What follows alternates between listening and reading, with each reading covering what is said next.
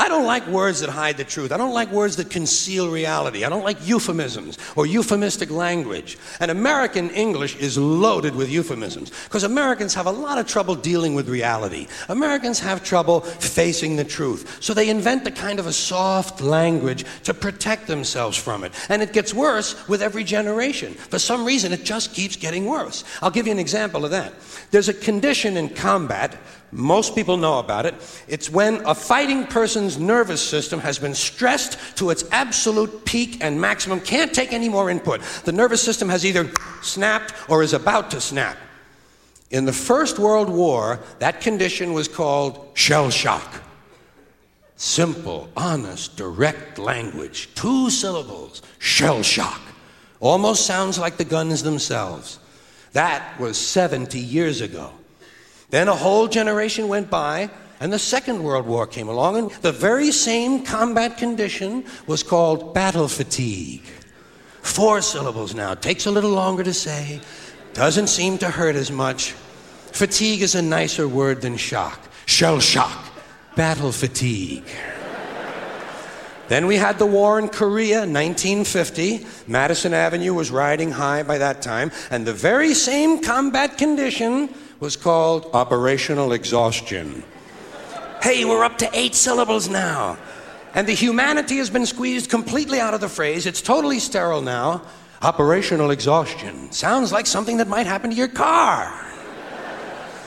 Then, of course, came the war in Vietnam, which has only been over for about 16 or 17 years. And thanks to the lies and deceit surrounding that war, I guess it's no surprise that the very same condition was called post-traumatic stress disorder.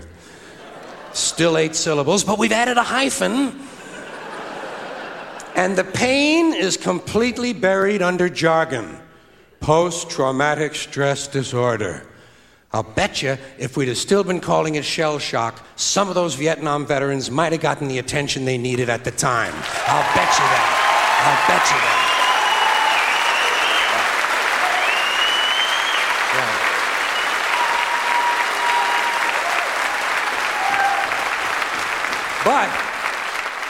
But it didn't happen. And one of the reasons is because we were using that soft language, that language that takes the life out of life. And it is a function of time. It does keep getting worse. Give you another example. Sometime during my life, toilet paper became bathroom tissue.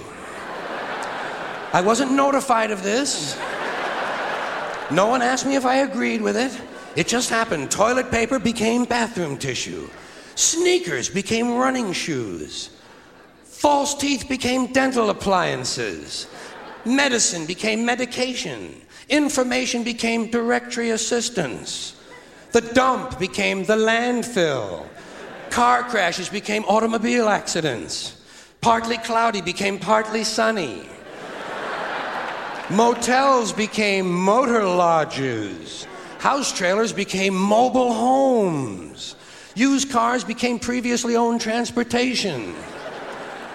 Room service became guest room dining. And constipation became occasional irregularity. When I was a little kid, if I got sick, they wanted me to go to the hospital and see the doctor. Now they want me to go to a health maintenance organization or a wellness center to consult a healthcare delivery professional. Poor people used to live in slums. Now the economically disadvantaged occupy substandard housing in the inner cities. And they're broke. They're broke. They don't have a negative cash flow position. They're fucking broke. Because a lot of them were fired. You know, fired. Management wanted to curtail redundancies in the human resources area. So many people are no longer viable members of the workforce. Smug, greedy, well-fed white people have invented a language to conceal their sins. It's as simple as that. The CIA doesn't kill anybody anymore. They neutralize people. Or they depopulate the area. The government doesn't lie. It engages in disinformation. The Pentagon actually measures nuclear radiation in something they call sunshine units. Israeli murderers are called commandos. Arab commandos are called terrorists. Contra killers are called freedom fighters. Well, if crime fighters fight crime and firefighters fight fire, what do freedom fighters fight? They never mention that part of it to us, do they? Never mention that part of it.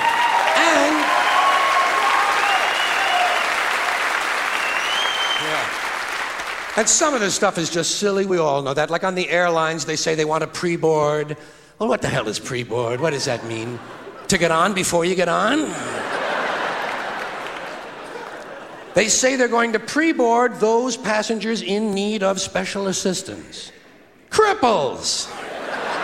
Simple, honest, direct language. There's no shame attached to the word cripple that I can find in any dictionary. No shame attached to it. In fact, it's a word used in Bible translations. Jesus healed the cripples. Doesn't take 7 words to describe that condition. But we don't have any cripples in this country anymore.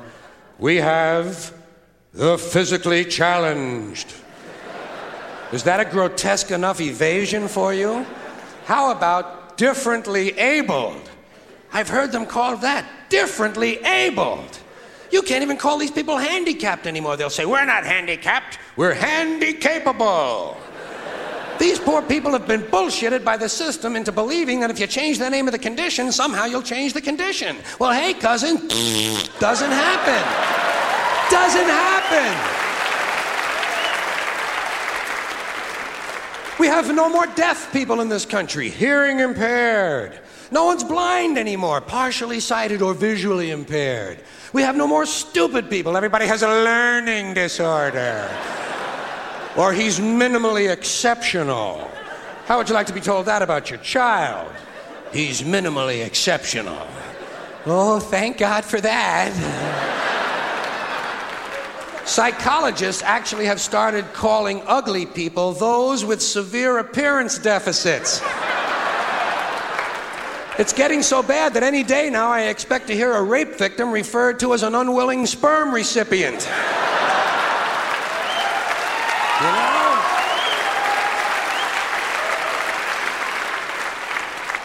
And we have no more old people in this country. No more old people. We shipped them all away, and we brought in these senior citizens.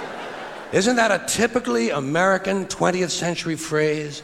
Bloodless, lifeless, no pulse in one of them, a senior citizen.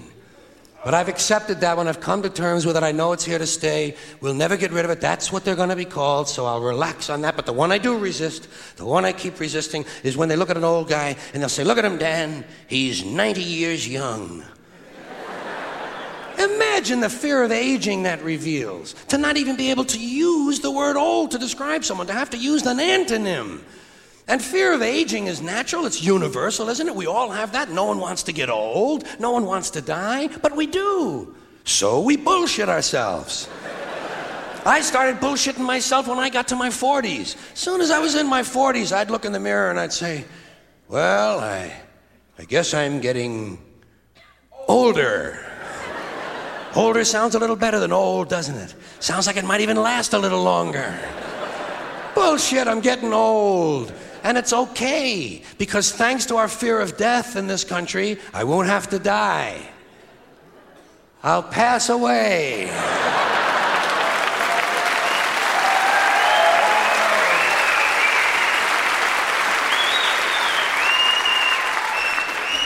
Or I'll expire like a magazine subscription. If it happens in the hospital, they'll call it a terminal episode. The insurance company will refer to it as negative patient care outcome. And if it's the result of malpractice, they'll say it was a therapeutic misadventure. I'm telling you, some of this language makes me want to vomit. Well, maybe not vomit. Makes me want to engage in an involuntary personal protein spill.